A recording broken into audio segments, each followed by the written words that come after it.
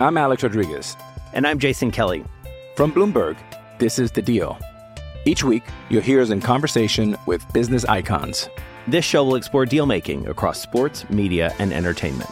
That is a harsh lesson in business. Sports is not as simple as bringing a bunch of big names together. I didn't want to do another stomp you out speech. It opened up so many more doors. The show is called The Deal.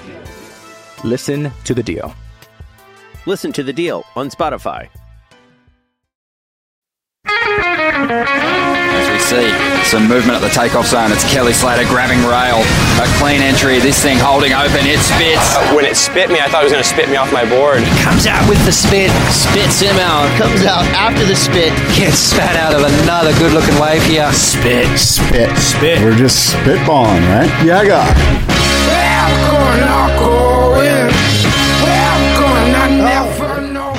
Yeah, friggin' guy. Yeah, guy. David, welcome. It is Wednesday morning, June 13th, 2018, and we're here at the Surfing Heritage and Culture Center.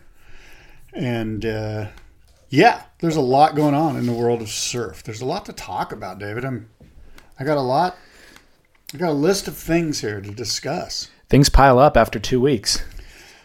I have a question for you, though. I had an intro thing that I wanted to... It's slipping my mind right now. I feel so pessimistic about how this is going to end. No. What can this possibly be? Oh, shoot. I forget. My wife had this great... this thing we're talking about, I can't even remember it. It was undoubtedly a joke about something, my hygiene or my general appearance. Must not have been that important. That's what I think. I've got a... Wait. I don't know where you want to start with this. I got a couple of questions. Okay, First of good. all... oh, by the way. Yes. Need Essentials. We want to be gracious and grateful and thankful for the support that Rob and his crew and the Need Essentials folks help us with. So Need Essentials wetsuits and gear, clothing, outerwear. I'm a huge fan, and you should be too. So go check them out. I am too. That's where obviously my wetsuits come from, and booties when it gets cold. Outerwear Nice. for the mountains. But yeah, needessentials.com. Also just drop them a note, like when you order, let them know you heard it here. That just helps complete the circle. And then spyoptic.com also supports this show. Spyoptic.com. Use the promo code podcast, and that will directly support this show as well. Scott, who's Charles Webster Bear? Oh my God. Charles Webster Bear is a guy that was sort of, how would I say this? On the Surfer Magazine message board, the forums, back in the early days of the internet, frankly, like the year 2000 and on, he sort of was this thorn in my side, so to speak. And he was just kind of a troll on the message board that I moderated. And he was kind of a funny guy. I don't really know him, but occasionally he would call on the phone, and he would ask for Evan Slater or one of the editors. And for a while, in fact, I think Evan Slater hired him to do little tour notes. We had this thing in the back of the magazine called, like, I don't know, I forget what it's called, like updates or local updates. And he would do like a report, and he always fashioned himself as sort of a funny, fun-loving kind of like deadhead guy. But he also had this big global internet government thing where he was going to start his own government on the internet. And I don't know, it was just some rabbit hole of look at me kind of attention grabbing BS. Did you ever figure out his true identity? That's not his true identity? I don't know. No, that's his identity. Charles Webster Bear. Oh, okay. I thought he created a fake account no, and it was all a persona. I think he can't. I might be mistaken on this, but at one point I think somebody in the office had a restraining order on him because they were afraid he was going to come to the office and cause a problem. Oh my gosh. Yeah, he's kind of a little, maybe a little off center. Yeah. I hope he's doing well. I hope he's medicating and I don't know.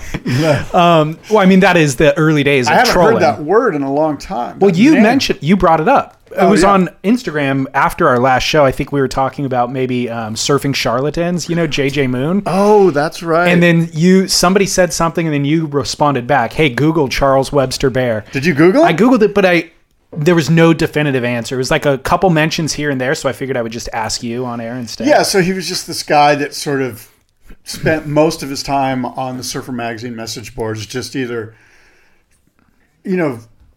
just being involved. Yeah. So, I mean, that's early days of trolling. That's what trolls do nowadays. And they they have full developed personas.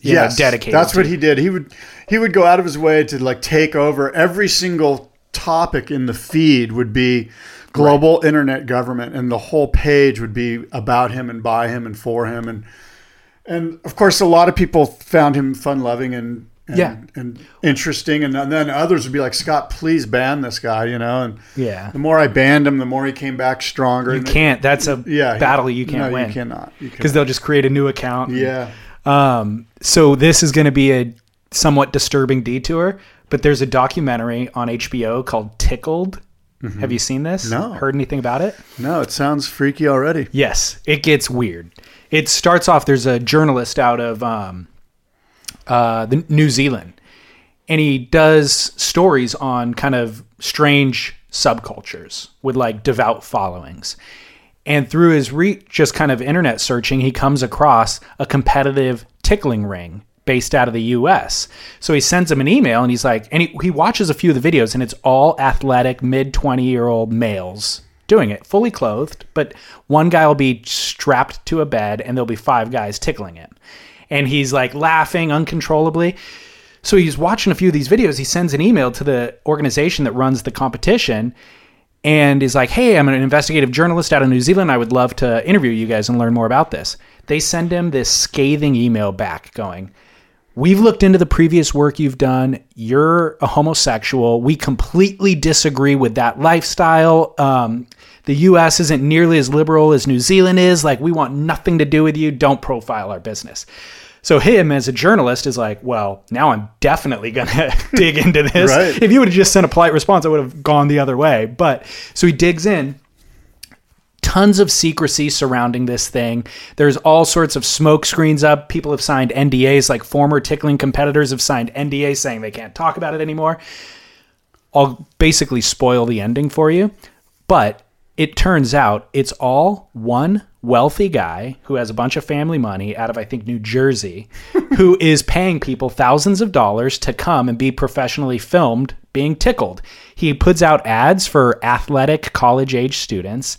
And what a freak. It's a freak. It's so weird, dude. It's all strictly this guy with a fetish serving his own fetish. But throughout the course of the documentary, the filmmakers chasing leads, and you think it's this giant ring of some organized pornography thing that people are signing their identity away with or something. It's actually none of that. It's one dude feeding his own fetish from his condo in New Jersey. What a freak. Absolutely bizarre. But created all these fake profiles to do it, So. Yeah, well, I don't know. Tickled, Scott. Tickled. Check it out. Have you been watching Peaky Blinders at all? Netflix? I watched season 1 when it first came out, but I haven't kept up with it. Oh, that's too bad. Are you into it? I just finished season 4. It's a pretty fun show to watch. And season 1 I thought was kind of dark. I remember we watched it. We're like, God, there's no sunshine in this movie. It was all just so gray and dreary, but it gets better. There's more scenes. It's not quite as gray and fuliginous. Wow, how's that for a word? Yeah. I will look it up. Spell it, fuliginous. You spell it, and then I'll look it up. Fuliginous. F-U-L. Fuliginous. Fuliginous. Do you remember where you learned that word? I did. I learned it from a 6th grader who won the San Diego County Spelling Bee using that word. That's funny. That's where I learned a lot of my, not spelling bees, but somebody who, it's not like that word is used in conversation. It has to be specifically, you just did. Okay. You will be using it from now on. Fine. So Peaky Blinders, did you binge the whole 4 seasons at once? We did. My wife and I kind of binged out pretty hard. We probably watched season 3 and 4 within 2 or 3 weeks. It's the best. Yeah. Remember we used to have to wait a week in between programs? Like The Sopranos, when that first hit, it was like you're dying for Sunday night to roll around. Yeah. And then a season ends and you have to wait like 6 months, 8 months for the next season. It was terrible. Now you binge them and you forget about them. You're like, Yeah. oh yeah, because like season 5 of Peaky Blinders will come out in 2019, and by then I'll be like, I'm not sure if sometimes you lose interest just because you just forgot or you're into something else. That's the thing. There's now 20 new things in between then and now that you can watch, you know. Fuliginous, sooty, and dusky is the definition. Yeah. It's a perfect usage, Scott. I know. Nicely done. Thank you. My mom, so this is a true story. My mom sends me a word of the day every single day via text message. Yes. And it's always the first letter of the word has to correspond with the first letter of the day of the week. Oh, really? So Magnanimous Mondays or Terrific Tuesdays or whatever. So but today's Wednesday. She's been doing it for literally, I'd say 4 years. Yeah. So she's running low on words, but fuliginous she's never used, and that would be perfect for Friday. Here, look at this.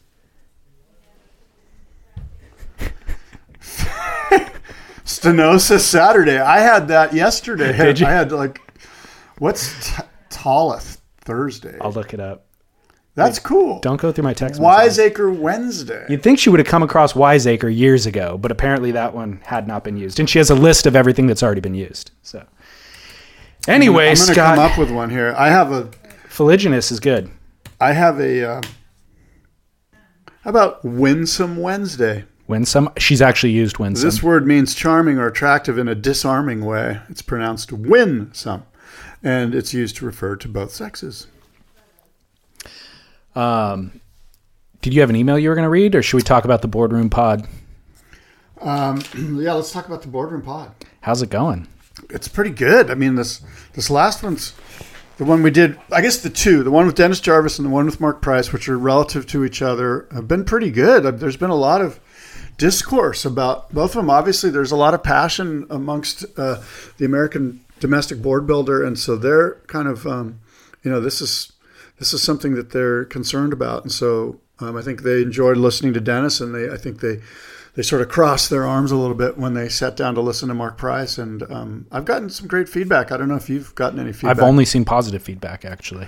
Yeah, I tried to walk the middle of the road and just kind of explain both sides of this equation. But do you think that's a fair way to set it up in that people are listening to Mark Price with crossed arms? Well, no. I mean, obviously the domestic board builder is. I think some people are also going, hey, the guy's making perfect sense, I think you and I are just we're a biased sample because we're in Southern California where the epicenter of the board building industry is for the U.S., for the most part. Yeah. And so we understand Dennis's plight and we hear about it all the time.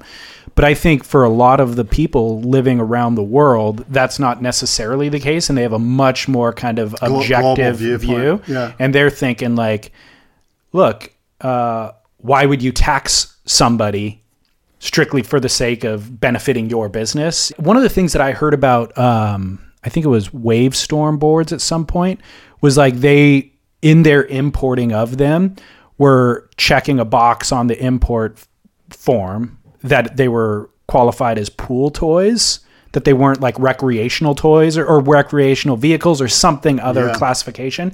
And so coming into the country as pool toys was meaning that they were being taxed at a lower rate or something. Yeah. And again, I don't know any of the details of import-export, but I just remember hearing that at some point, that was an argument. And that's also why Wavestorms are on the market for $100 each, Yeah. So if Dennis was making an argument, something along those lines of like, let's just kind of make sure that things are taxed appropriately, then that would be certainly a fair argument to make. But I don't know. It was all interesting. It illuminated some things that I had not thought about previously. I got an email. I got quite a few emails. I got one from a guy named Sam who I'll read. And Sam says, I don't think Mark Price or Dennis Jarvis were totally convincing in their positions. Mark's answers in particular seems to assume that the board retailer would and should remain at the scale it's currently at. But perhaps part of the answer is to simply have less boards in the shops, highlighting key makers. Do we really need 10 or 15 different thruster models in 1-inch increments from 5 feet to 6 feet? challenging Mark's notion a bit, it'd be awesome if you could get some input from places, meaning me, the Boardroom Podcast, could get some input from places like Mitch's, JP's, Surfy Surf Shop, Mollusk, and Patagonia, all who seem to operate on a slightly smaller and different model but continue to do quite well. Also, input from the factory shaper side from places like Moonlight Christensen, Bing, and Almond would be really interesting. It's my understanding that all these guys both retail in their own shops and export board orders between 10 to 20 boards at a time. It's not at all boutique shapes with fancy glassing. Chris Christensen in particular sends out white poly thrusters all over the world. And that was from Sam. So, by the way, I have Chris Christensen lined up to do an interview for the Boardroom Podcast, probably towards the beginning of, it'll come out the beginning of July. Awesome. Yeah. Love it. Good stuff. Yeah. So Boardroom Podcast, download it. It's on its own feed. So search in your podcast app, The Boardroom, and you'll find it there. Click subscribe. Never miss an episode. Yes, exactly. I've got an email that both you and I received from Fat Aki. Yes, that's a great email. Can you set that email up a little? I can. Do you want me to just read it? Do what you think is appropriate, my friend. I will read it. First of all, Fat Aki. He's chimed in a few times. Greatest. The greatest name ever. Totally. Right? I'm waiting for a rebuttal from Skinny Aki or fair to middling Aki, mediocre Aki, medium rare Aki. When he was winning world titles. Slightly suntanned Aki. Fat Aki says, "Hola, gents. I agree with your idea that functionally Slater has retired. That said, I view it as possibly the greatest public loss of his entire career. It beats out him crying in the shower after losing to Andy at Pipe by a mile. Kelly's competitive drive knows no bounds and is relentless. From ping pong to poker to golf to pro surfing, his need to be the winner is frankly terrifying. God only knows what sort of childhood trauma he is trying to solve with his addiction to winning. When he no longer was able to win a world title, he upped his competitive arena to some new meta level. He crushed Adriano's world title celebration with the unveiling of Surf Ranch. He sucked every ounce of wind out of what would have been Adriano's glory moment when that first video dropped. He, quote, won without a doubt. The thing is, the Cooley kids have been chafing under his geriatric thumb for 2 decades. That's my favorite line in the email. Yeah. Can you imagine how many more titles Joel and Mick would have won if Kelly had seen a therapist and made peace with his "I must win everything to be loved" demons? Mick and Joel have not hidden their annoyance with him, particularly in the recent past. I propose that Mick figured out a way to crush Kelly one last time and nearly permanently. The way Mick retired after the final at Bell's proved without a doubt that he does not need approval from the WSL, his fellow surfers, the surf media, the nation of Australia, or even the world. It was an incredible expression of inner confidence and peace. It reminded me of the Obi-Wan speech from Star Wars. Quote, "You can't win, Vader. If you strike me down, I shall become more powerful than you can possibly imagine." Mick beat Kelly at retiring. He crushed him. He walked away at the top of his game, emotionally sober and content. And in doing so, shined a light on the Michael Jordan-like monster at the bottom of Kelly's persona. Watching Kelly on tour for the last 4 years has been, in retrospect, like watching a junkie do everything he can to chase the dragon that one last time. The manner in which Mick walked away forces us all to see how little dignity there has been for Kelly in his twilight years. Kudos, Mick. You win. Fat Aki. Bang. Signed Fat Aki. Drop the mic. Fat Aki with a 1-2 punch, dude. An uppercut. That's all Fat Aki has. He runs out of gas after 1 or 2 punches. Haymaker. What are your thoughts? My thoughts are super well written and funny and actually pretty well put. The one thing that I could say if I was to rebut this is that you could, in fact, claim that Kelly hanging on, so to speak, or still being in the game, so to speak, is because he has skin in the game. I kind of think Kelly doesn't want to be on tour. Like, if Kelly really had his druthers, if he didn't have a business stake in the WSL and in Slater Surfboard Designs and in the Kelly Slater Wave Ranch, he'd be like done and he'd be good with it. Like, I'm not so sure that there's this inner demon Michael Jordan-like thing underneath Kelly's persona that's driving him to still have to hang on and to still be in the spotlight. Now, maybe there's a little bit of it, but I wonder if part of his business dealings are why he's kind of lingering around and still kind of like has to throw out an email that says, yeah, sorry, my foot's still hurt. I do want to do the competitions again soon, but right now I just got to go surf Cloudbreak. Like, so I don't know your thoughts on, is part of it because look, from a business standpoint, he has responsibilities to his companies, meaning Firewire, the WSL, the Kelly Slater Wave Ranch, to keep himself in the line, to keep himself out there. Whereas Mick can just be like, drop the mic. Guess what? I get to go on surf trips for the next 5 years for Rip Curl. Unreal. Look for my next edit. I think that Kelly would be better able to manage his business interests if he wasn't competing. You know? So I think it is specifically that inner competitive demon that is driving his desire to compete. And that if it was strictly business for him, it'd be easy to step away from the competitive surfing and focus on the business. I also think that it's hindering the business. It's like, look, if he's going out there and losing and younger, guys are beating him in all conditions, then that's not necessarily a great representation for the face of the business. But here's my thought on Fat Aki's email. I think that Kelly, this is exactly the 1-2 punch.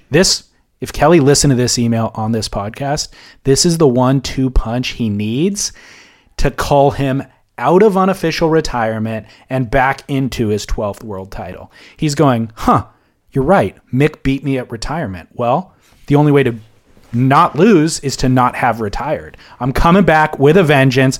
I'm claiming my 12th world title. Then I drop the mic and walk out and I beat Mick. Because I know Mick can't do that. I know Mick's not coming back after 2 or 3 years. No, Mick's not coming back. So I'm here. I'm on the precipice of potential retirement, potential staying in the game. And I was only going to just like linger around in the game for a while. But because of Fat Aki's email, I'm getting up. I'm going to train. I'm going to hit the gym. I'm going to learn how to do full rotation airs. Not learn, but improve upon them. I'm going to do double rotation airs now.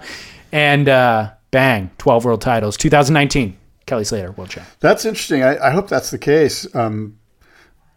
Although, well, let me just read this sentence one more time because it's really, really good. This is from Fat Aki's email. Mick beat Kelly at retiring. He crushed him.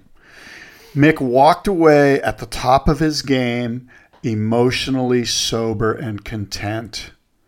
And in doing so, he shined a light on the Michael Jordan-like monster at the bottom of Kelly's persona. That's a pretty good email. I like the emotionally sober part. You do get the sense that Mick's completely comfortable. Not that Kelly isn't, but you know what I'm saying? Like, yeah. It was like, and he did kind of do it the way you want to see it done. You want to see a guy just like walk away on his own terms. Oh, yeah. And by making the final, proving that I'm still at the top of my competitive game. Yeah. And the waves kind of died down in the final. Yeah. Like, there wasn't like there was pumping and he lost on pure surfing. Yeah, right? An argument could be made if it was proper bells, he would have won. Yeah. And I mean, not only finaled in that event, I think he was second in the world. I remember you saying he wasn't going to, too, by the way. Oh, yeah. I remember you saying, you know what, this is his last event, and I could see him losing in round 3 and being good with it. And yeah. He kind of proved you wrong, my friend. I'm glad he did. I said that he was going to do really well. Yeah, that's right. Go ahead. Go back to the tape. I remember what I said. I don't remember your stance on it. Actually, that might be true. But I'm glad that I was wrong because what a great story that was, Well, speaking of Kelly Slater and also the Boardroom podcast that went down with Dennis Jarvis and Mark Price, I was talking to a friend about how this whole sort of domestic versus imported surfboards discussion reappeared. And we sort of walked it back to, and this is kind of obvious, but I think it speaks to the power of Slater. In other words, Firewire was around doing these types of things. Like the consignment model specifically after the 2008 recession. This is before Kelly was with Firewire. Really what's sort of driven sort of this angst again is how powerful Kelly Slater is as a marketer. I mean, when Kelly Slater came on with Firewire is when you started to get the rumblings of, oh, this isn't good. This isn't good for the American domestic board builders.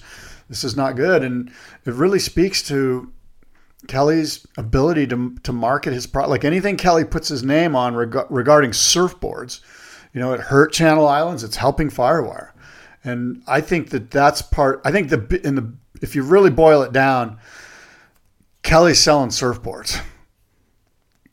I think absolutely that is true. That's not even. Social influencers, right? That's what today is all about. And he is not only got 2 million Instagram followers to influence, but such a pedigree behind him, and absolutely when he speaks, would Shane Dorian's son be riding a little Firewire Kelly Slater board if it wasn't for Kelly Slater? Or would just a straight Firewire, not Kelly Slater? Or would he board? be riding a Carper or whatever Dorian was riding? For sure. Yeah. Yeah, it's interesting. Undoubtedly the guy has influence. I see here that surfing is now the official state sport of California. Also, thanks to your buddy Dennis. Right. Did you see this? Yeah. Is this true? Has there been an official proclamation by the state government about this? I know he's been campaigning for that for some time. He sent out an Instagram. Did you see the Instagram? I saw it.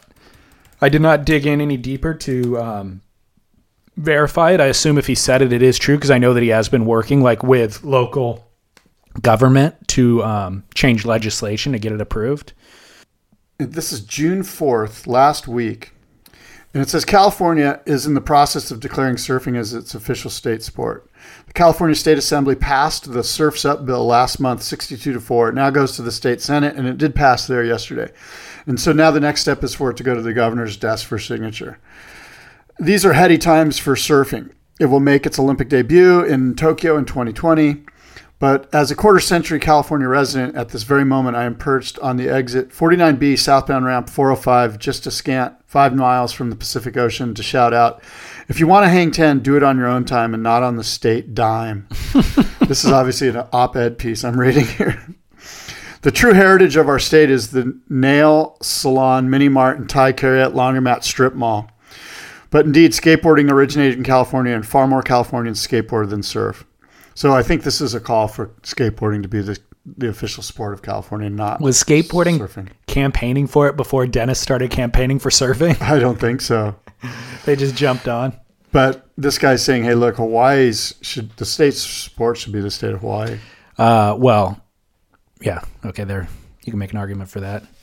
I think it probably is. If surfing wasn't the state sport of Hawaii, what would it possibly be? I don't know. Sailing? Yeah. Amazing. So anyway, apparently this is just one signature away from becoming official state proclamation. And I'm surprised that there isn't already an official state sport. That's what I was kind of looking up. Did it take the place of something? Who even knew that there was official state sports, period? There's official trees. There's official flowers. Why though? You know what I mean? Because it's good for business. Yeah, I guess so. It's good for the tree business and the flower business. Did you watch any of the WCT events in Bali, Scott Bass? Yes. I thought it was pretty awesome. Did you? Yeah. Let's start with Karamas. Go ahead. I think the surfing and the judging was at an all-time high. The surfing was unbelievable.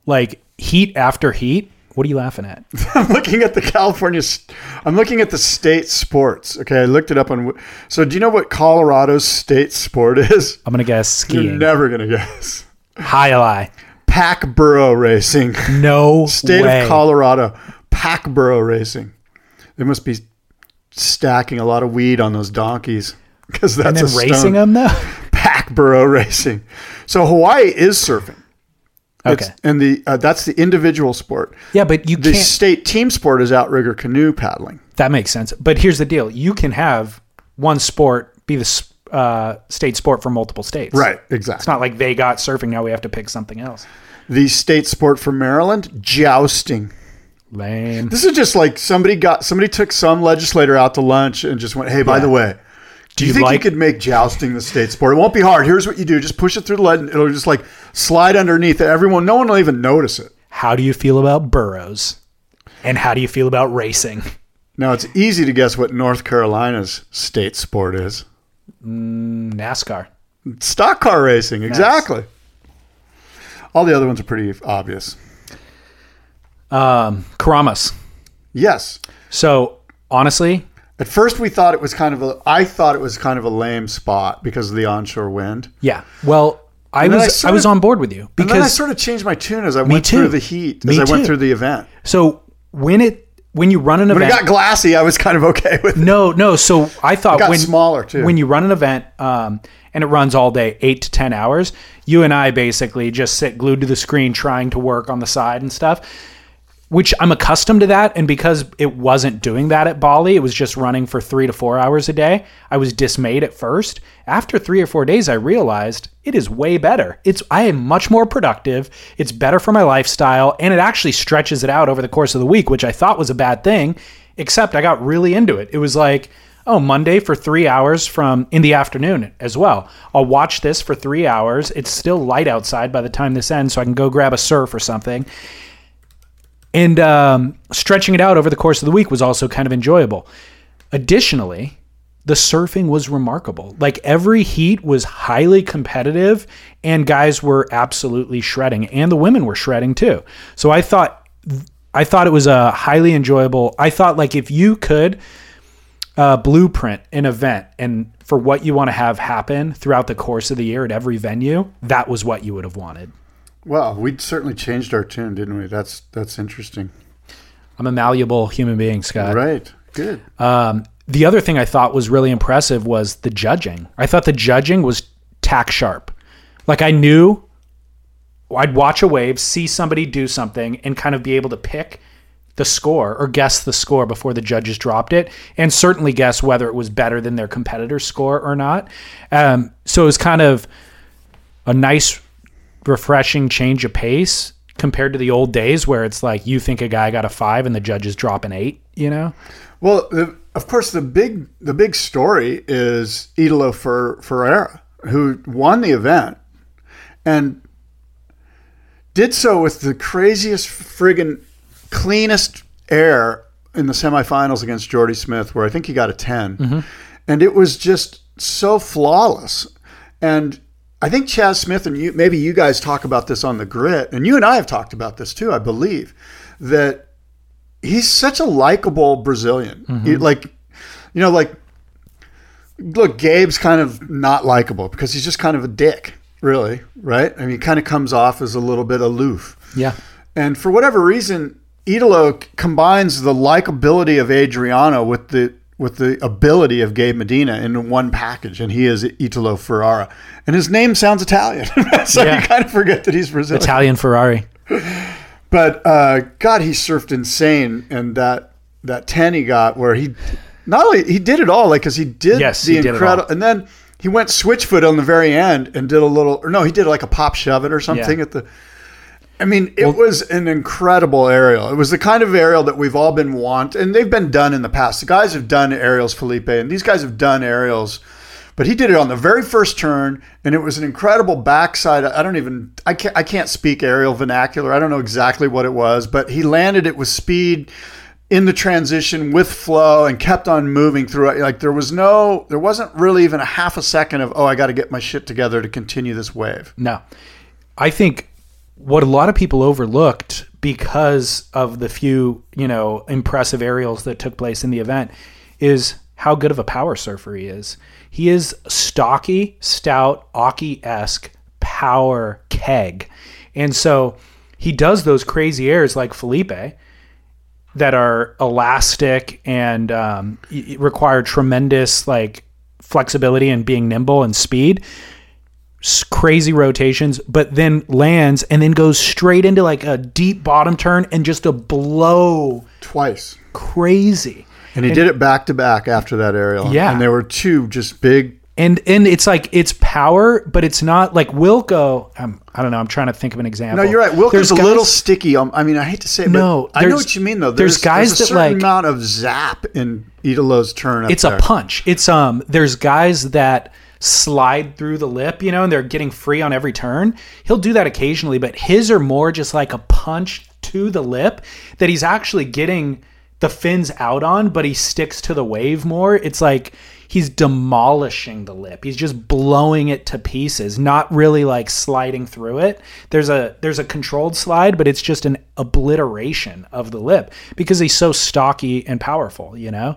So that combination of power and freestyle progression, I don't know that we've really ever seen before. We've seen Kolohe develop into his power, and we've seen Felipe also develop into his power by spending time in the gym, kind of getting a little heavier over the years. But Felipe almost feels like he came the opposite way. It was like he came from that Aki. I'm sorry, Idolo. Yeah. Came from that Aki power, grounded, thick-legged base, and then added on the freestyle game, you know? Yeah. It's really impressive. You're right. His turns are powerful. It's kind of the best of both worlds. He's got the best of both worlds. And then he's got quick zap. He's got a real flair, but the power came first. And then you said likability. Yeah, he's a likable guy. So I'm trying to figure out why he's likable, because Felipe is equally gregarious, likable, positive. He's not negative. No. So why are we crowning Idolo as the guy? You know what I mean? Like, is it that those guys that came before him bust down the door? He's not more likable than Felipe. It's that he combines the surfing of Felipe and Gabe and is likable. Yeah. Whereas we've got Felipe, super red hot, it's hard. High performance and likable, but lacking a little bit of power. And you kind of get the feeling like if it's 10-foot Chopu, Felipe's out of the picture, right, where Idolo's going to be frothing. He'll be hitting the lip. Yeah, so that's what I mean. Like he's the best. He's like got it all. He's kind of the complete package. Yeah, and he's got an Italian name, Italian Ferrari. So he's really not Brazilian. You're so anti-Brazil, dude. I'm pro-United States. Is that so wrong? No, that sounded like... No, you said it'd be better if he was Italian than Brazilian. That's what you said, which is not anti-United States. Let the emails begin. Bring it. I love Felipe. I love Adriano. I love Italo. I think they're great for surfing. Jordy Michel. And I love to hate Gabe. He's fun to hate. We all do. Dirty Gabe, by the way. Dirty Gabe. Thank you. So I think power surfing kind of got overshadowed in this event because when you look at the highest scores throughout the event, it was Michel Barrez, it was certainly Idolo, it was Jordy Smith, and Jordy would do airs occasionally, but it was really all about power. Like, it's interesting to see as the judging criteria has incorporated progressive surfing, they're still really honoring Michel Barrez laying down two massive hacks, giving it an 8.5. Yeah. It's a good point. I'm watching Jordy right now in this heat with Idolo, and I just think Jordy will never win a world title. His time was 2 or 3 years ago when he didn't care, and I'm going to disagree with that. I just don't think he's going to win a world title. He's just got. I mean, he just looks deflated after that 10. That's true, but you can't be deflated. And I'm not saying he didn't try. But I'm watching, I don't know. But you're right. That's exactly it. Him not trying. You look at his surfing, he's so freakishly talented. He does those crazy airs and big turns looking relaxed. Idolo doesn't ever look like his foot isn't on the gas pedal full throttle. And I think that translates to the judges and to the viewing audience. We get excited when we see that. So what we want to see is Jordy try. I think mentally he needs to kind of relinquish the trying to surf his best. But he needs to somehow look like he's putting the gas pedal to the floor, which I think he'll do at J-Bay. He surfs that way at J-Bay. Yeah, look, he could win J-Bay. I'm not saying that. I don't see a world title in Jordy Smith's future. What about the real question is Julian Wilson now? It's a Julian, Idolo, Felipe race at this point. Yeah, refresh my memory because I'm just focused here on Keramas. Let me go to... Well, Julian, after making the final at Uluwatu... Yeah. Leaves Bali in first place. Did Julian win Ulu? No. William Cardoso. Oh, that's right. Whoa, that's so cool too. Because I had him on my fantasy team. Did you That's really? why it's cool.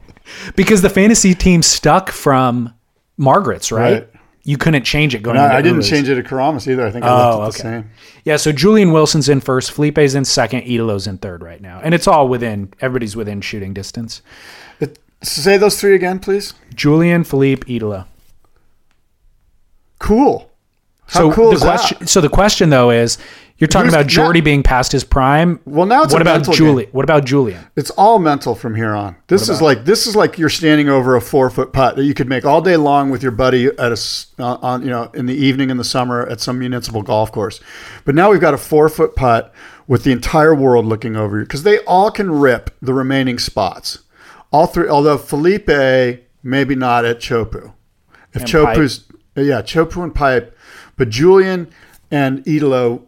So I see Felipe out of the picture. This is going to come down to who's in fourth place. Do you know? Do you have points on fourth Gabriel. place? Ooh. Okay, so what's going to happen is Felipe is going to get pushed out of the equation, and it's going to be between those three. And where's Jordy? 8th. Okay. Who's number 5? Willian. Okay, he's out of it too. Yeah, he's out. So it's going to be between Gabriel, Julian Wilson, and Italo.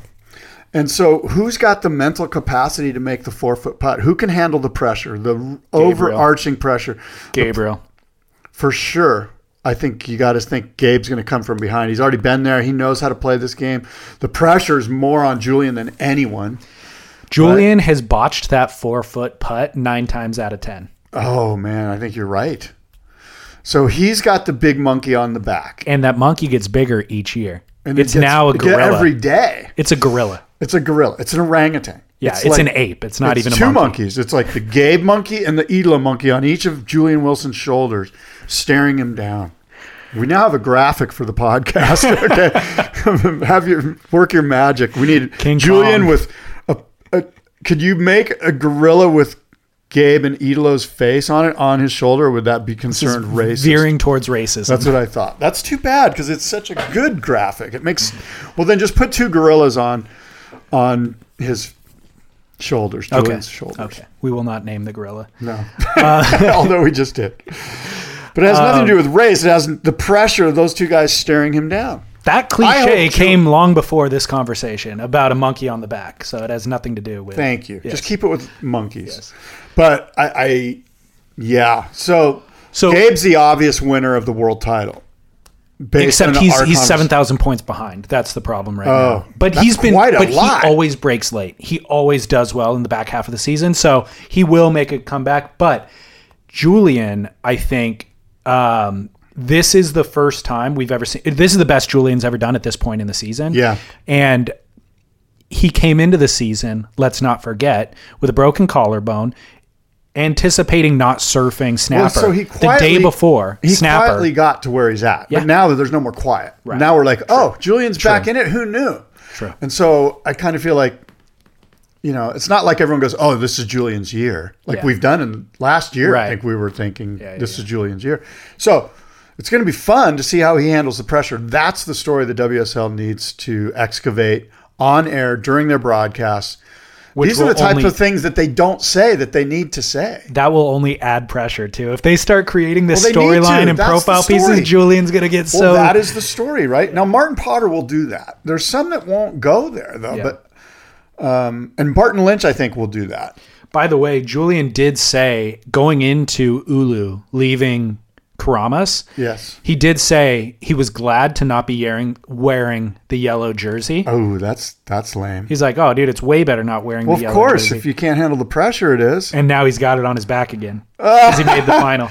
That is horrific. Side note, let's talk about Ulu real quick. Yeah. Or starting at Karamas, Strider has now become my favorite commentator. They kept Strider in the water for the last few years, which, by the way, I'll be the first to admit, roll the tape from 4 years ago. I was anti-Strider. I was like, dude, this guy's so broed out. He can't string together a sentence. Yeah. He would stumble over his words. Yeah. He is now my favorite. He's done the biggest progression in terms of improving, and he is sharp. And he's actually very, very sharp. I think he always was. Yeah. But the camera made him uncomfortable. Yeah. He's always been very, very funny. I feel like the Strider that we're seeing now on camera and on the mic, especially in the booth, not in the water, but in the booth, is as comfortable as I'd imagine him being in person. This is the Strider you get when you go hang out at dinner with him. Funny, sharp, definitely educated about surfing. Like he's an expert in the space. Oh, yeah. So I'm glad that he's pushed through that learning curve and we're seeing it now. And I was glad to see him in the booth calling heats. He killed it. So glad to have Strider. Barton Lynch also filled in for maybe Martin Potter at Karamas. Barton was awesome. Martin always refers to the board, to the bottom part of the surfboard as the bottom deck. A listener pointed that out to me. I'm like, no, I can't not hear it. The bottom deck of the surfboard. No. There's only one deck of the surfboard. So anyways, Barton Lynch is a great addition to the commentary team as well. So Uluwatu, how precarious is that deck that everybody sits on overhanging the cliff? Yeah. There's numerous decks like that too. It's not the only one. Have you been there? Yeah. I've been there. I surfed Ulu. It's killer. I surfed it with my son. It's so bitchin'. It's such a neat... Walking down that cave is just... It's sort of... it's kind of like... it's kind of like going to Jerusalem, and it's as a surfer, you have to go to the cave. You have to walk that walk and go down through the cave and paddle out of Uluwatu. It's... You know what I mean? It's sort of like... That's where Jim Banks and Peter McCabe and Jerry Lopez, like that was kind of, in 1973, that was the shit, like that was like, oh my God. And so to me, it's like something you have to do. It's kind of a rite of passage, if you will. Totally. Yeah. And I hope everyone does get the chance to do it. It's such a neat place and such a fun wave. It's a pretty easy wave. Yeah. There's harder waves out there, but of course, when it gets huge, it's a different story out the top. But when you're hiring for a small business, you want to find quality professionals that are right for the role, and there's no faster or effective way than through LinkedIn Jobs. Your time and capital are precious, and there is a powerful resource that can help you focus on what you're good at and integrate people into your team seamlessly to help grow your business. LinkedIn Jobs has created the tools to find the right professionals for your team efficiently and for free. LinkedIn isn't just another job board. Everyone is already on LinkedIn with their resumes and references, and now LinkedIn has designed a hiring platform to connect you with candidates specifically qualified for the job that you post about. More than 1 billion professionals meticulously organized to connect people by skill set to help us all advance our position. 2.5 million businesses already use LinkedIn for hiring, and 86% of small businesses get a qualified candidate within 24 hours. It's that fast, easy to use, and effective. LinkedIn Jobs can help you write job descriptions, filter the right person to you, and give you the tools to help you interview them like a pro. LinkedInjobs.com/surf is where you go to post your job for free. Yes, totally free. That's LinkedInjobs.com/surf to post your job for free. Terms and conditions apply. I'm Alex Rodriguez. And I'm Jason Kelly. From Bloomberg, this is The Deal. Each week, you'll hear us in conversation with business icons. This show will explore deal-making across sports, media, and entertainment. That is a harsh lesson in business. Sports is not as simple as bringing a bunch of big names together. I didn't want to do another stomp you out speech. It opened up so many more doors. The show is called The Deal. Listen to The Deal. Listen to The Deal on Spotify. Cool wave, and I think probably should be on tour. It should be a stop on tour.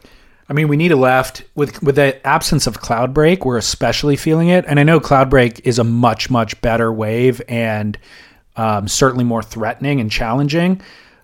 You can't have a legitimate world tour without Cloudbreak. First of all, let's just say I that. agree with that. You can't be the WSL without Cloudbreak. It's stupid. I think they'll sort it out. Yeah, they need to. If they don't, if they're not trying to figure it out, then they're doing something horribly wrong. I think they'll figure it out. The thing about Cloudbreak is it gets rippable, right? So when it's smaller, we'll get to see all these surfers on tour doing turns. Whereas but if it's giant, it's a little bit of a different story. Ulu, it's a rippable left. And I think when it gets big, obviously you get barreled, but you're definitely going to see people ripping on the left at Ulu.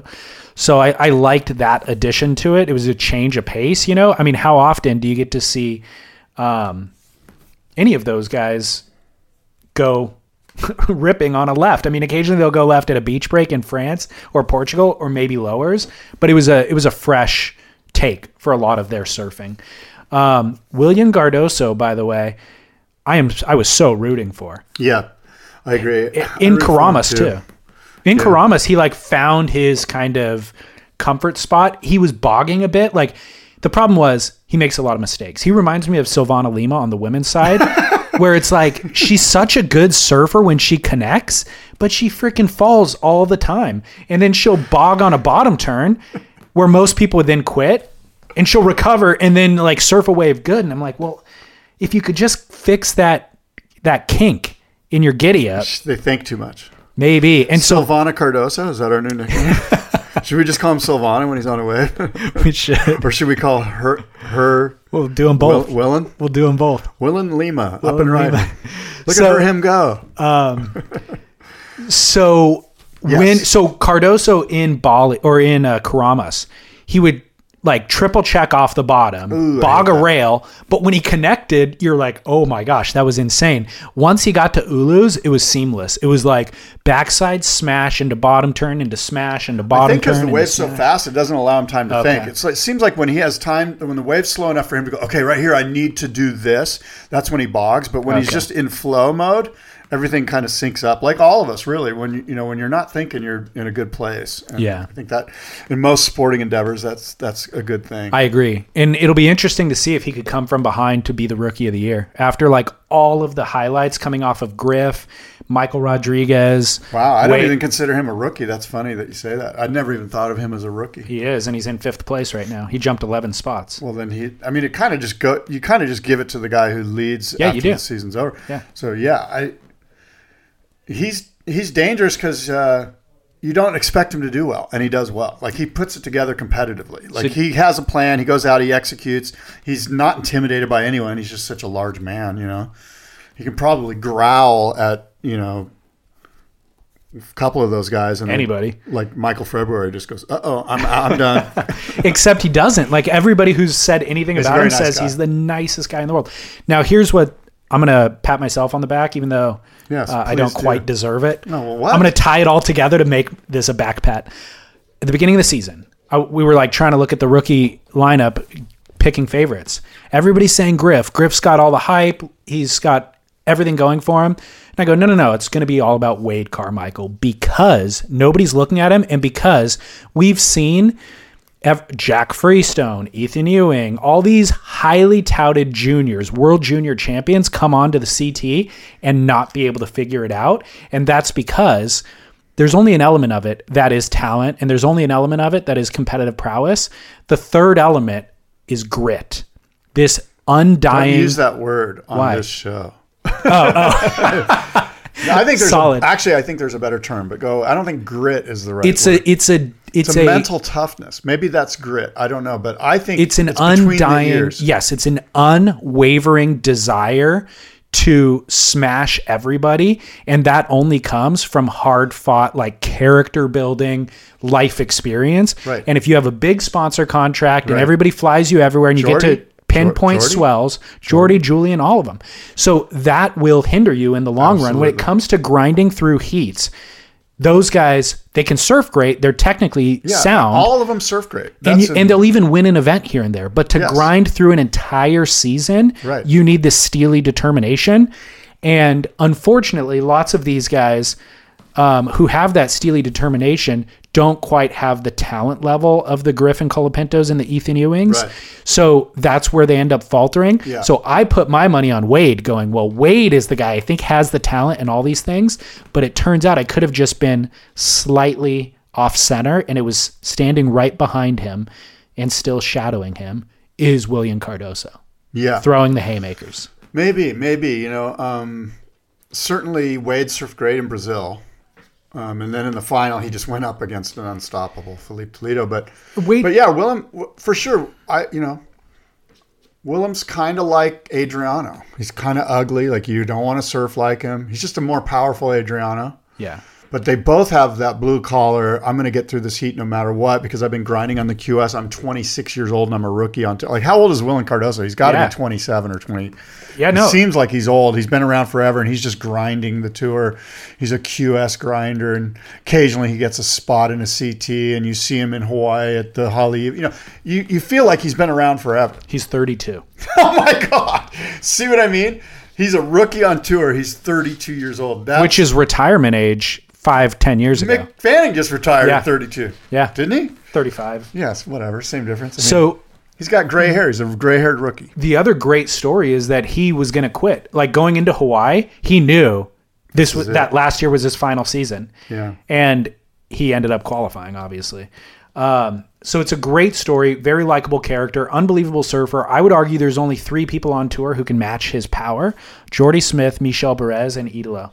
And that's it. Otherwise, he dominates the power game. What about, did you say Michel? Yeah, Michel, Jordy, and Idolo. What about Adriano? No. No? Adriano's not as powerful as Willian at all. Matching his power. Yeah. What about Mikey Wright? No, not even close. Mikey's rad. No. Okay. There's a finesse to those guys, but pure power. Okay. A lot of those guys' power comes from timing. Right. You know? Whereas Willian's going to hit an oncoming section regardless of how big it is. Yeah, those guys are going to time it. Right. So I'm interested to see him in J-Bay. J-Bay is going to be a phenomenal event, by the way. The thing about Willian is I just generally don't want to see him in heats. Like, I'm not excited to see him in heats. I'm like, oh God. Aren't you more excited now based on his performance in Bali? I'm just stoked for him personally more than anything. I would rather see, you know, especially later on into the event, you know, from the quarters on, I want to see the best in the world. And frankly, I don't put him in the top 20. I just put him in the top 4 in terms of power, though. Well, so he's the best in the world in regard to power. So if he can suss out, not the best in the world. He's the best on tour. Best in the world in regards to power. But there's best powerful surfer in the world. Really? I'm just messing. I would to this day put Poncho Sullivan there, even though Poncho's probably 38 or whatever. William will power through Poncho like a fire hose. No, I'm just kidding. I don't know. By the way, the angle at Ulu sucks. The angle of the camera on the cliff tracking the surfer down the line. I'm watching it right now. Completely flattens the wave. And also, kind of all they can do, though. I know. No, I'm not. I understand the limitations. I'm just saying from a viewing standpoint, it's not ideal. It would help them if they could build a platform down there, which they could do. The other thing is slightly above, you know, the beach level, so that you can see over the white water. Right, exactly. The it zaps all the drama from the wave. You know, nothing looks critical. It doesn't do the wave justice. You're right. It doesn't allow us to really understand the wave. Yeah. And it gets because they set the camera on the horizon line to look level. Once they track down that far down the line, it gets all at an angle. The surfer is like surfing up the screen, up your computer screen, you know, at an angle. At any rate, whatever. It was a great event. Great. Congratulations. By the way, 2 underdogs, Joanne Defay on the women's side and Willian Cardoso. Did you see there was the quarterfinal or the semifinal heat between Chloe and Julian? I just watched it. Julian won by one point. Yeah. FCS posted an Instagram showing some of Julian. Yeah, and Matt Biolas from Mayhem chimed in and goes, Chloe got robbed. That was bullshit. Blatant ripoff is what he said. Yeah. And then Julian replied back to Biolas with like 2 lines of laughing face emojis. Yeah. Who do you think won that heat? Did you watch it? I just watched it. Critically, though? Did you kind of assess it? No, but I remember watching it, and I don't remember thinking there was a situation there. I thought that Julian got the score he deserved. Totally. He did a backside blowout finner. It was massive. On the end section. Like, no, but on his first turn. His first turn was a massive straight up fin blowout. Oh, okay. Then he went around a section. He had to do 2 kind of like catch-up check turns. Then he did another crank, and then he did that at the end section and then raised his hands. He needed a score. There was like 3 minutes left. He needed a 7.37. He got an 8.5. Right. It deserved it. Like, I rewatched that heat after Biolas wrote that, and I was like, dude, that's not a ripoff at all. Julian won the heat, but I love that Julian chimed in. Yeah. You know, responded to Mayhem, which I'm sure they're friends. By the way, John Florence is out with injury as well. Yeah, it's funny. I think Surfline, I think Marcus Sanders wrote a thing which made a lot of sense, that the three storylines were John's sort of drop from tour, the whole Margaret River shark fiasco, and then Kelly Slater's foot. Those are like the three storylines for the year, like if you were to track trajectories of storylines, and it's a pretty good take. And John's just kind of like he's not even on my radar right now. Yeah. We haven't even talked about him. And we've been talking world titles. We've been talking about how disappointing his performances have been. I mean, today. Yeah, no, that's true. I think it's not fortunate that he got injured, but it's easy to overlook his failures of the beginning of the year now that he is injured. Because when you look at 2018 as a whole, you'll be like, John won, 16, 17. Now 18, he got injured in 18. That's why he didn't win in 18. Well, no. Before he got injured, he already had lost out of the title race, essentially. So it's kind of convenient. The other thing is, coming back from injury, oftentimes you see a surge in somebody's performance level because during the rehab, they get mentally tough. We've seen it with Lakey Peterson this year. Certainly we've seen it with Julian Wilson this year. So I think that John will kind of reset in this town time, and any little lingering nagging injuries that he's had up until this will also heal up, and I think he'll come back really strong. I don't know when that'll be, but what else is rad is that they have footage of people getting injured nowadays. It used to be somebody would get injured and you hear about it. Now it's like, here's the footage. Here's him coming down from the air exactly when it happened. It's interesting to be able to analyze all that stuff. I'm just reading this Beach Grit thing about cocaine and surfing. What is it? So Chaz Smith, your co-host on The Grit, wrote a new book, by the way, which I bought in advance, and I was supposed to receive it on the 11th. I still haven't received the book from Amazon. I did the same thing. They said it's being delivered tomorrow. And it's called Cocaine Surfing, and Daniel Duane wrote a review for the book in Outside Magazine. And Daniel Duane wrote, "It makes for a catchy title and a smattering of salacious anecdotes, but it's a stupid idea for a book. It's an even stupider idea for a book conceived in the way that Chaz Smith initially, although not ultimately, conceived of it, as, to quote his equally catchy subtitle, a sordid history of surfing's greatest love affair."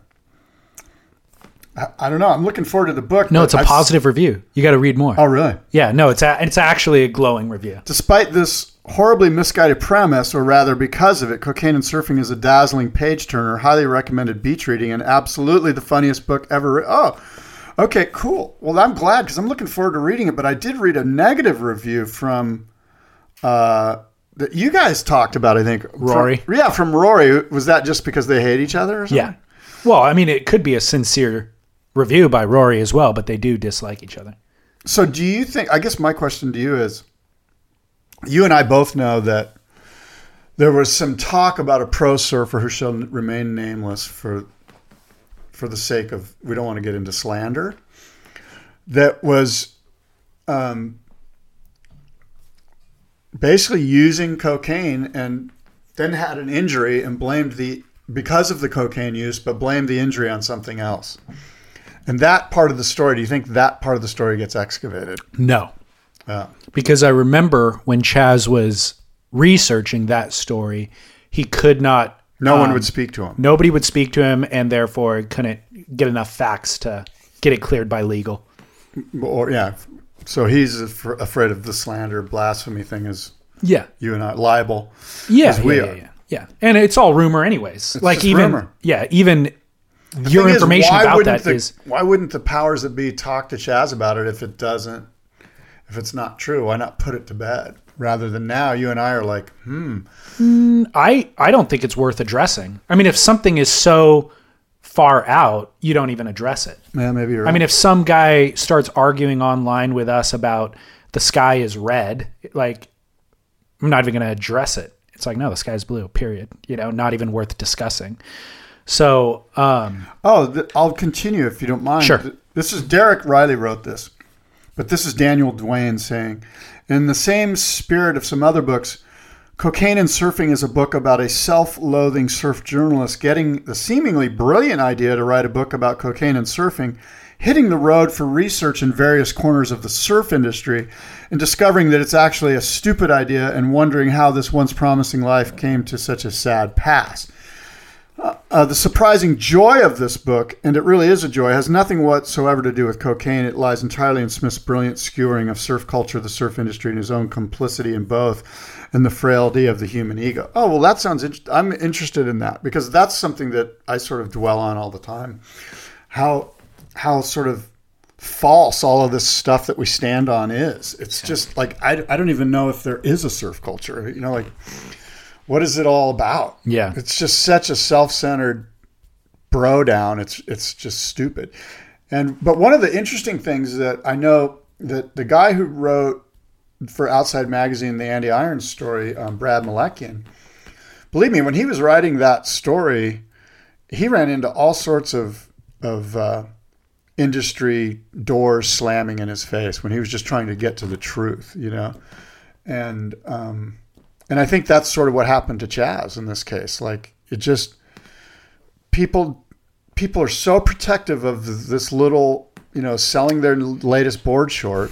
And if that's what our culture is, if that's what we're protecting, like if we have to protect that instead of illuminating light, then we don't have a really legitimate or valid culture. We're just a commercial thing. We're just a commercial entity masquerading as a legitimate culture. I think there's two things happening. Because it is a small insular industry, you are actually friends with a lot of the people. And then there is certainly the business side that needs to see growth or just has a desire to grow. So my question to you is, if you had a loss of a loved one due to something like drug addiction or even bipolarity, right? And Chaz wanted to come to you to get your thoughts on that person's death, would you trust Chaz to tell your story accurately?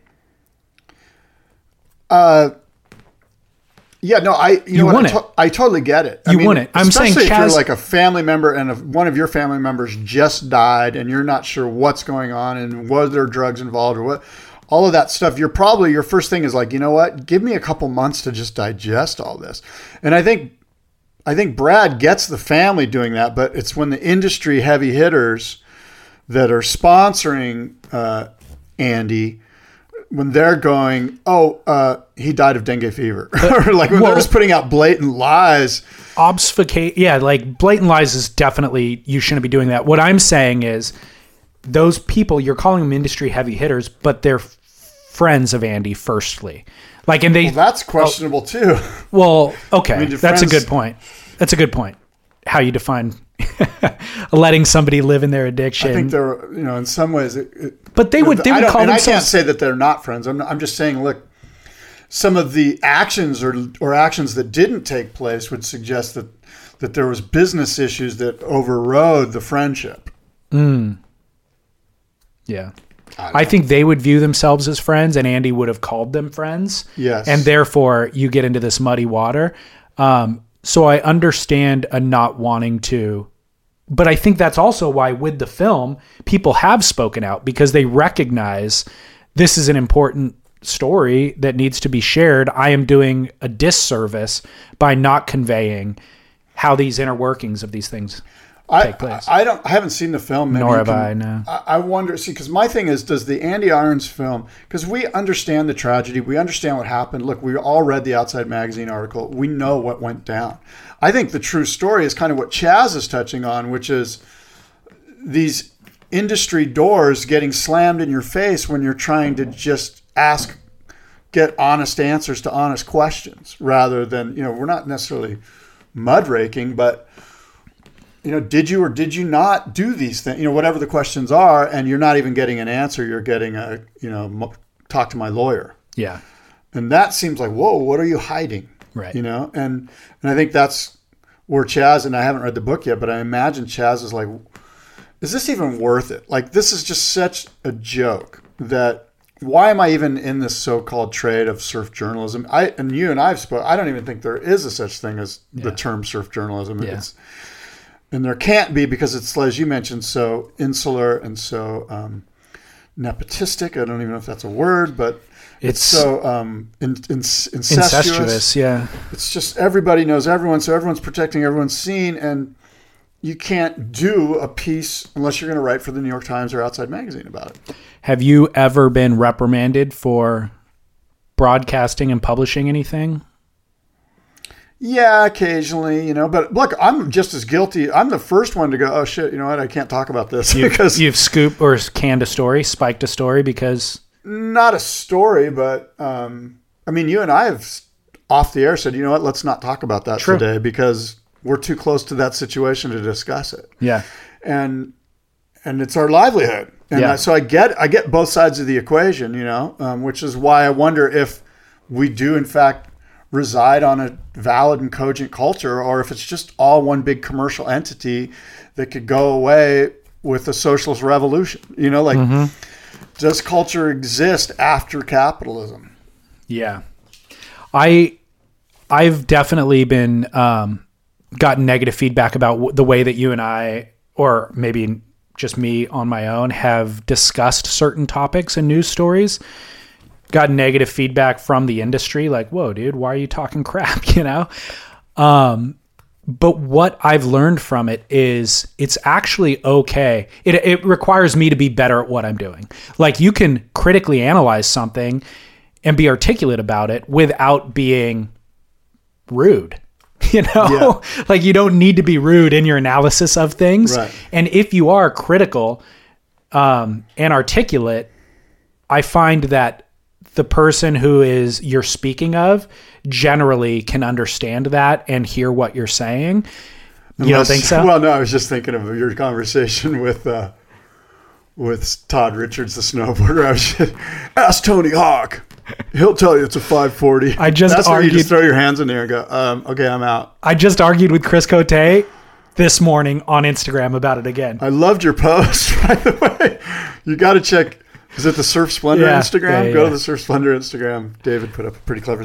But to answer your question, I used to put, like, when Billabong and Quicksilver went public and the internet was just new and I was the online editor at Surfer Magazine, I would put stock, like, there would be like a headline in the Business Journal, Billabong stock drops 20%. And I'd be like, oh, that seems like industry news. And I would put it up on the website. And 20 minutes later, I'd get a call from Rick Irons, the publisher, going, dude, take that down. I just got a call from the guys at Billabong. They're super pissed. Why are you putting it?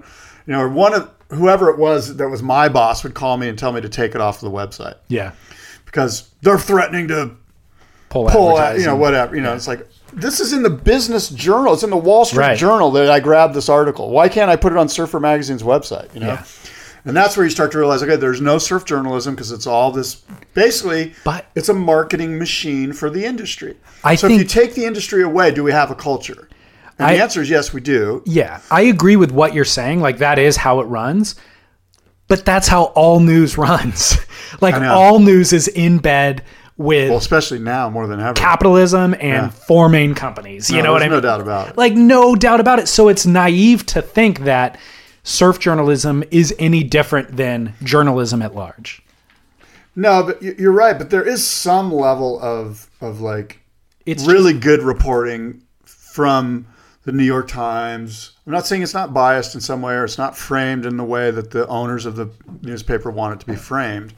That's for sure. But there is good investigative journalism. Of course there is. That gets put out there through, especially now, like through Vice, through other, the internet's been great about opening up these avenues. It has. It's democratized. The Wall Street Journal does, of course, there's going to be slanted more to the right and the New York Times is going to be slanted more to the left. But I would urge everyone to get, to buy subscriptions to both of those newspapers just for the sake of keeping the concept of journalism somewhat sort of alive, Get both voices. Honestly, I'm not even bothered that it's all run through their own respective filters. I'm past the point of being bothered by it, I should say. Yeah. Like, I understood that a long time ago. Right. And now I understand that every bit of information I read or receive from any side is run through a filter. Right. And that's okay. I get it. I understand that's the world that we're living in now. Yeah.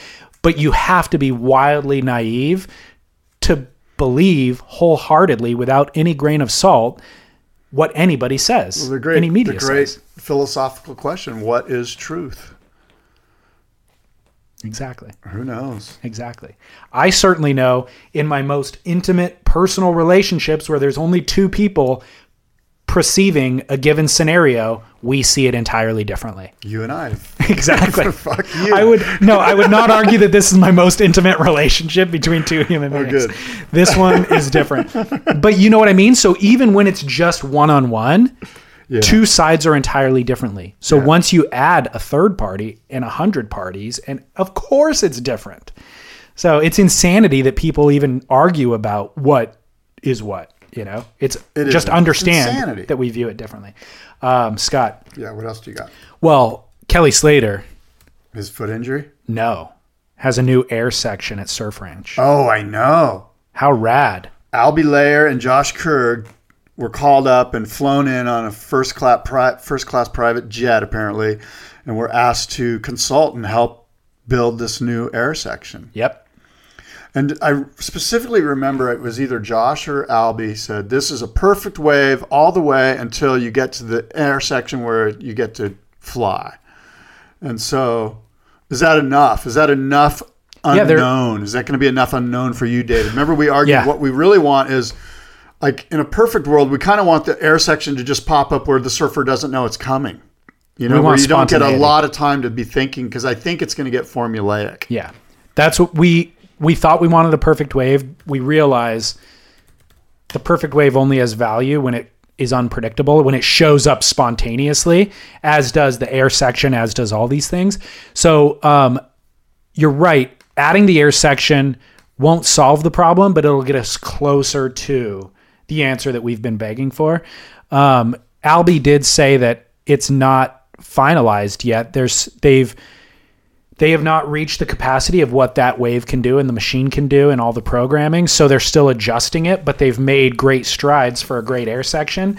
And he said that eventually when they get it dialed in, you will be able to do double backflips on it. You'll be able to do double spins on it. Like, it's going to provide a great testing ground for practicing all of the gymnastic elements of aerial surfing. I think what's going to happen is that what's already happened, the more that we focus on a perfect wave, the more we realize that John Severson was wrong all along. In the very first issue of Surfer Magazine, in the back, when he said, look, we can all go on the search for the perfect wave, he sort of set that ethos for everyone, that we're on this search for the perfect wave. And the more that we now have the perfect wave, we realize, and we see events like Rio's where we're like, thank God it's not perfect.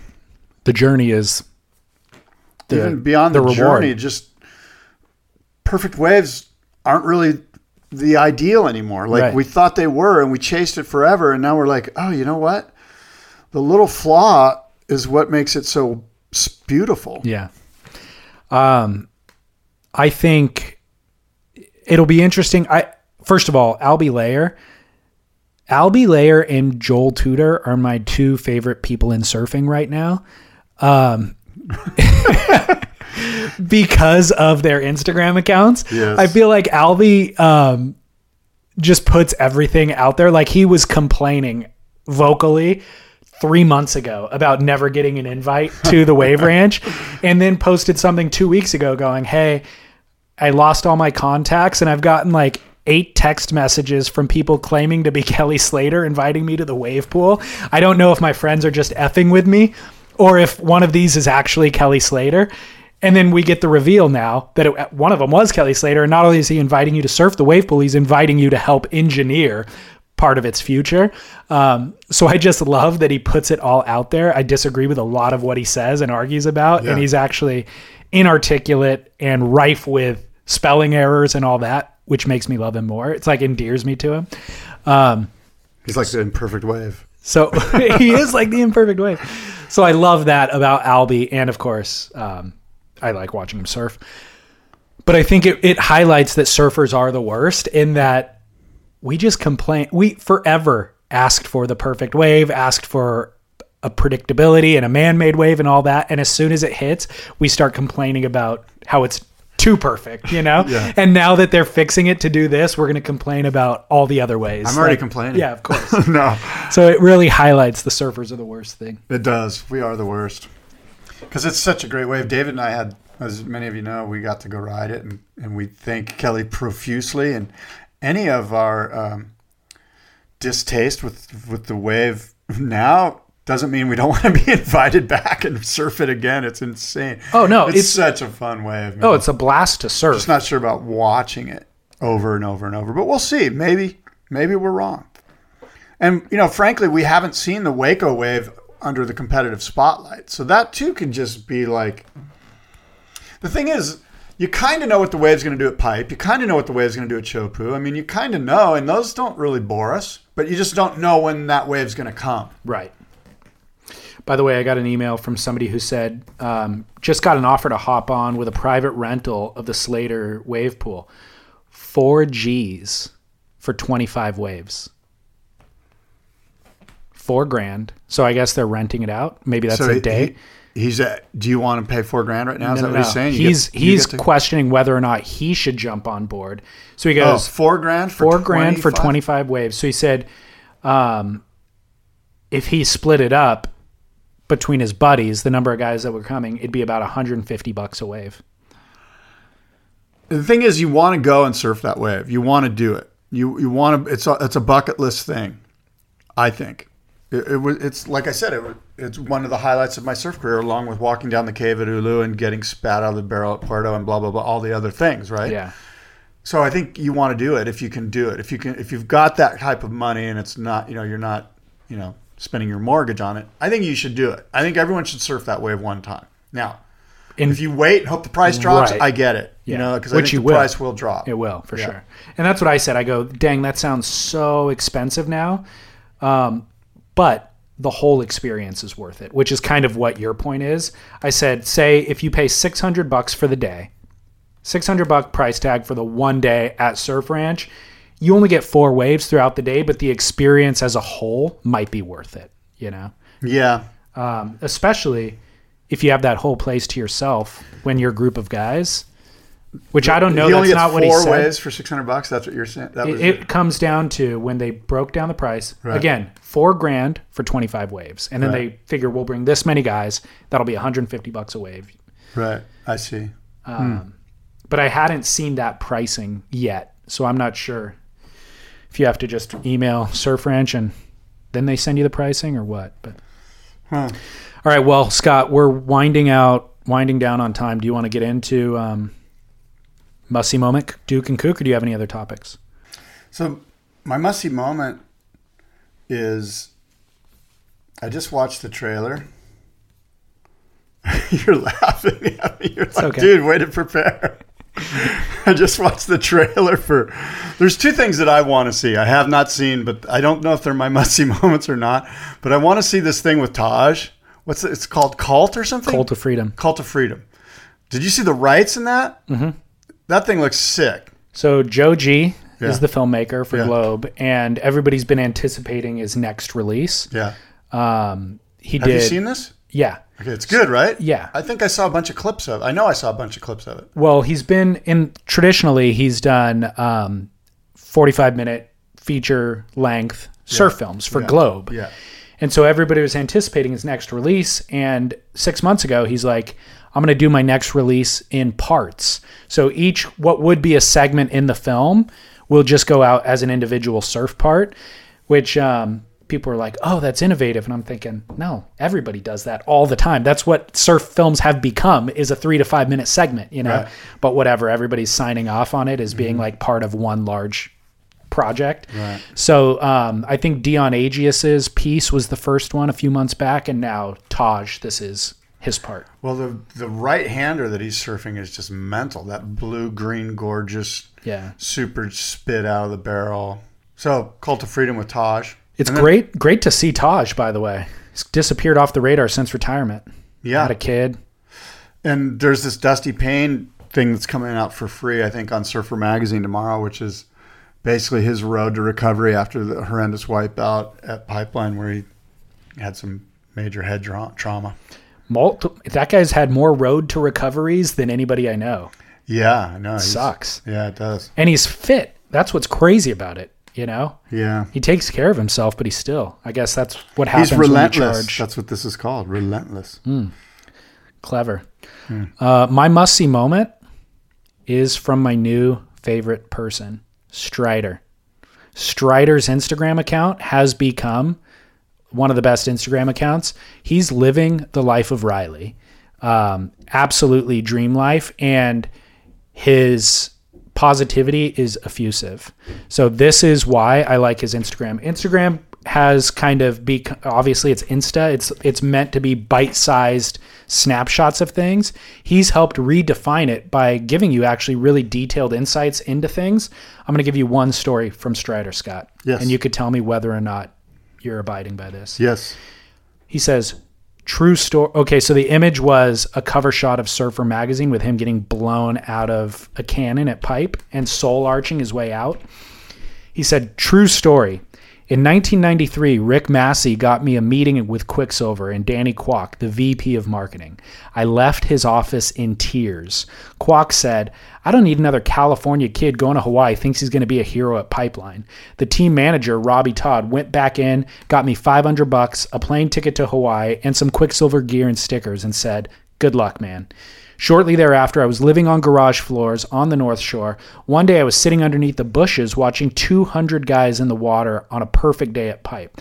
I complained about how crowded it was, and the guy next to me said, dude, it only takes one wave. So I went out there. 150 people sat on first reef, so I paddled out towards second reef where I ran into Noah Johnson, and he said that there was actually a wave here kind of coming in halfway between first and second reef. So I started paddling towards that position, and sure enough, a wave came right to me. Cut to 2 months later, I'm still sleeping on the floor of a garage at Alex Cox's house at Rocky Point. Alex hands me a new issue of Surfer magazine. I flip it over, and there I was on the cover being spit out of that wave. My childhood dream came true that day. I cried tears of joy for an hour looking at that cover. Don't let people break your spirit. Follow your dreams and make it happen on your own accord. No one is going to give you anything. It's up to you. That's great. That's cool. That is awesome. And I agree with you. He does, there is some sincere positivity that comes from all of his Insta stuff. It's all good. And he does look like he's living the life, and good for him. You know what? Good for him. Dude, I'm stoked for the guy. Completely stoked for the guy. I'm glad that he didn't listen to my public shaming here on the podcast 4 years ago when he started doing commentary. We were just making constructive criticism. Oh, that's right. Maybe he got better because of my shaming. I don't know about that, but, look, you and I get emails all day long about, how we could do things better, and we try to do things better, and yeah, I don't think you were. Okay, good. There was no malice intended. We're just like, hey, make the production better. Yeah. Strider needs to tighten this deal up, and he has. And so more power to him. Well, his Instagram account is great for tidbits like that, but also he's he'll stream live from the contest venue. Now, before the event starts. It's you basically know what's going to happen. He'll kind of tell you what's going to happen. If I'm waiting for an event to start and it's 30 minutes before the call time, I'll pull up his feed and look for his live stream, knowing he's behind the scenes, showing the waves, saying what people are saying, like whether or not they're going to run, what the tide's doing. Yep. He'll get Joe Turpel to do a little freestyle rap. Yep. So it's radical. He'll show his coffee. It's good. Yeah, right. Strider's the guy. It is very good. So must-see moment, Strider's Instagram. It's called Strider's World. Yeah, I think that it's hard not to be stoked for his success. You know what I mean? He's a very genuine and sincere person, and he means well. There's not a mean bone in his body. He's a pretty cool guy. Have you seen? I don't think he likes me too much, but why not? I kind of was a dick to him once, and I think in person. We went on a trip together once, and I was just kind of a selfish. There was one situation at the airport where I jumped in line in front of him with my passport so I could get a better seat. Or something like that. It was stupid. It was totally my fault. I mean, I don't blame him for just going, what a dick. Yeah. I pulled a dick move, and I apologize now on the air. Sorry, Strider. Well, have you seen his house in Malibu? He's hooked up. He's got a killer scene. He's got a beautiful family, beautiful kids, a beautiful wife. His house is so amazing. He's styling. And like I said, I'm stoked for the guy. He deserves it. And he has this. He charges, too. Yeah. And he rips. Totally. He has this Kevin Ansel mural that when he was with Quicksilver, he hired Kevin Ansel to come paint this thing for a Quicksilver store, I think in Santa Monica maybe, or Venice. Yeah. And then they closed the store eventually, and they were just going to get rid of the mural. So he had them remove it, and he put it on the big wall of this kind of barn-style house that he has in Malibu, and it's freaking radical. Cool. It's like really, really rad. So anyways, guys living the dream. Duke and Kook. My Duke, Adriano de Souza. You know why, Scott? Adriano's is your Duke? He's my Duke. I do not know why. Well, let me just read it rather than try to explain it. Quote, a world surfing champion crashed into a taxi while running while running late for his heat at this year's Bell's Rip Curl Pro. So his car, he crashed into a taxi with his car? Yes. Police allege Adriano de Souza was illegally driving in an emergency lane at Bells Beach when he collided with the front of a taxi which was performing a legal U-turn. The incident on Easter Monday this year happened soon before de Souza crashed out of the event during his third round loss to Connor Coffin. The 31-year-old was in such a rush for his heat that he did not stop and exchange details after the collision. De Souza was not in court yesterday and there was no lawyer acting on his behalf. Instead, the 2015 world champ sent an email to the court explaining that he was currently in Brazil and that his Australian visa had expired. He has been charged by police with careless driving and failing to keep left to the center of the road. The senior constable, Kylie Jane, said, at the time of the alleged offense, the pro surfers were given instructions by contest organizers that, if running late, they would be allowed to go on the wrong side of the road within a designated area. This happened outside of that designated area. He's my Duke for charging it. Now that is commitment. He's my Duke for just being like, screw legal, all ramifications of what just happened. I'm out of here. I got to make my heat to go lose to Connor Coffin. That's cool. So I'm all for it. Adriano, you're my Duke for your tireless. That's the grit I was talking about earlier. Crashing into a taxi and fleeing the scene of the crime. That's commitment. Do you have a Duke? Yeah, well, my Duke is Willen Cardoso for grinding it through.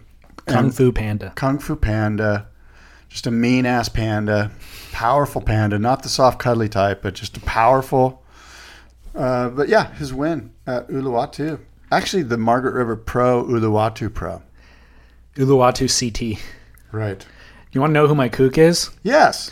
Everybody who has not yet named the historic Cloudbreak swell from May 27th. We have the Code Red swell from the past. Right. The Volcom or the Volcom Fiji swell. The Bruce swell where he got that wave. What's this one, dude? The Ramon swell? No, this is the Kelly's broken foot swell. Right? That's the best way to remember it. It's the swell where Kelly had a broken foot or something. The Kelly's not broken foot swell? I mean, I guess it's the Ramon Navarro swell, right? Because he got the wave of the day. Makua's wipeout swell? It's the Ramon could have got deeper swell? The should have stalled swell. The thing on TMZ, there was a piece on TMZ where they interviewed Makua via FaceTime. And Makua basically admitted what I said was that if you're going to get in the barrel, his brother told him, he goes, dude, if you're going to get in the barrel, you better get deep. Don't bother. And he was kind of calling out Ramon. He was. Makua was explaining why he wiped out. It was a little bit of a cop-out for me. He was like going, oh, the reason I wiped out is because I tried to go deep. Was what it was. I know. But it was like under the auspice of, my brother said, if you're going to get in the barrel, you better get deep, or why bother? So that's what I did. And I took it as, frankly, Ramon Navarro, you should have got deeper. Yeah. It's hilarious. It's hilarious. I could never do what those guys are doing, even in my prime, which is a long time ago. All I'm saying is that as a surfer, when you watch that, there's a little voice that pops up that goes, oh, he probably could have got a little deeper. That's all I'm saying. I'm not saying he should have. I'm just saying he could have. Okay, he probably could have got a little deeper. I love it. Let me ask you this. When you're riding a 9-foot board. Yeah, you can actually, he didn't paddle that. No, he towed in. Can you stall on that thing? Yeah. On a wave that size? Yeah, for sure. You think so? Yeah. It's all about positioning. I don't know. Yeah, Ross Clark-Jones can. I don't know, dude. No, you can. I've never seen Ross Clark out there, Cloudbreak. Seen him surfing other big waves, but... You're young. I know. All right. One thing I loved about the Makua thing, TMZ titled that piece, Makua Rothman calls surf crash a thrashing of a lifetime. Surf crash? Yeah, I love it. I love it when mainstream media says stuff like soup and, what's a surf crash? He was sliding in the soup. A surf crash. Yeah. So anyways, that's the name of the swell. The kook surf is crash whoever has swell. it named. Okay, perfect. The surf crash swell? The swell that crashed. The surf crash swell is not, it doesn't really flow off the tongue. I think the should have stalled swell. Should have been deeper swell. Should have stalled is all right. Ramon could have got deeper swell. Send us your thoughts. What are your thoughts? Barrel dodger swell. Ooh. The barrel dodging swell. You got to say it in Spanish. This is wrong. Going down a whole different rabbit hole. Okay, well. Spitpodcast.com. Until next time. Yeah, you can check the next Spit Podcast at spitpodcast.com. What should they expect next from the Boardroom Podcast? Well, I'm hoping to do one before Chris Christensen, but... did you give up on Aaron James? I did. You did? I did. My wife's like, you got to read the book. I'm like, I kind of, first of all, you kind of already did it, right? So it's kind of like, I don't really want to I don't think listeners want to listen to another Aaron James interview, frankly. I really don't. You know what I mean? And yeah, so you didn't want to read the book is all it came down to. I didn't want to read the book. That's all it came down to. You know what? I would love to have read the book. Maybe I'll interview Chaz. Do you think that would be fun? Definitely. That would be great. I'm going to read the book and interview Chaz. That would be so great. I'm going to reach out to Chaz. I'm going to read the book and interview Chaz. That would be great. I would love to hear that. Let's do that. That's hopefully coming up next. Because Chaz would be a great interview. I would love to interview Chaz. Yeah. Yeah, so you could, okay, yeah. I will interview Chaz. Perfect. I hope. Looking forward to it. Okay. Scott, always a pleasure, dude. Surfingheritage.org is the website for this home studio. Check them out. They're the Smithsonian of surfing. NeedEssentials.com is where we get our wetsuits, and they support the show. Here's the deal. Everybody who listens needs a wetsuit. Everybody needs sunglasses. We're not asking that you break the bank, but we're just saying when you need those things, support those brands, and they'll support this show. That keeps us in business. By the way, the Boardroom Podcast needs sponsors. Am I allowed to say that on our show? Of course. Solicit. The Boardroom Podcast needs sponsors. So if you're out there and you want to be a part of what it is I'm doing, these interviews that I'm doing that are about waves and the equipment to ride them with and all the different facets of that, travel, surfboard shapers, surf, whatever, reach out. You know what? I'll tell you straight out. Yeah. Advertisers that I've been working with since day one, there's not been negative feedback. Everybody's like, it's less expensive than traditional digital advertising, and it's trackable ROI. We can give you a promo code and see exactly where things come from. So everybody's been psyched. And Good. As you know, we're straight to the core. Like our listeners are core surfers. Oh yeah, this is a core They use market. surf product, and they're highly invested in this thing. So Absolutely. Advertisers, get on board. Do it. So by the way, when you're ordering those sunglasses, use our promo code for that exact reason. Promo code is podcast. Okay. My Insta Boardroom Show. At Boardroom Show. At Boardroom Show. At and Surf the podcast is, and then David's is at Surf Splendor. And then the podcast for the Boardroom Show can be found at boardroomshow.com. Can it be found on Surf Splendor, I hope? Yeah. Oh, good. So just go to surfsplendor.com and get all your podcast needs filled. We link over to the Boardroom and all that. Yeah. So. Okay. All right, man. Until next time, adios and aloha.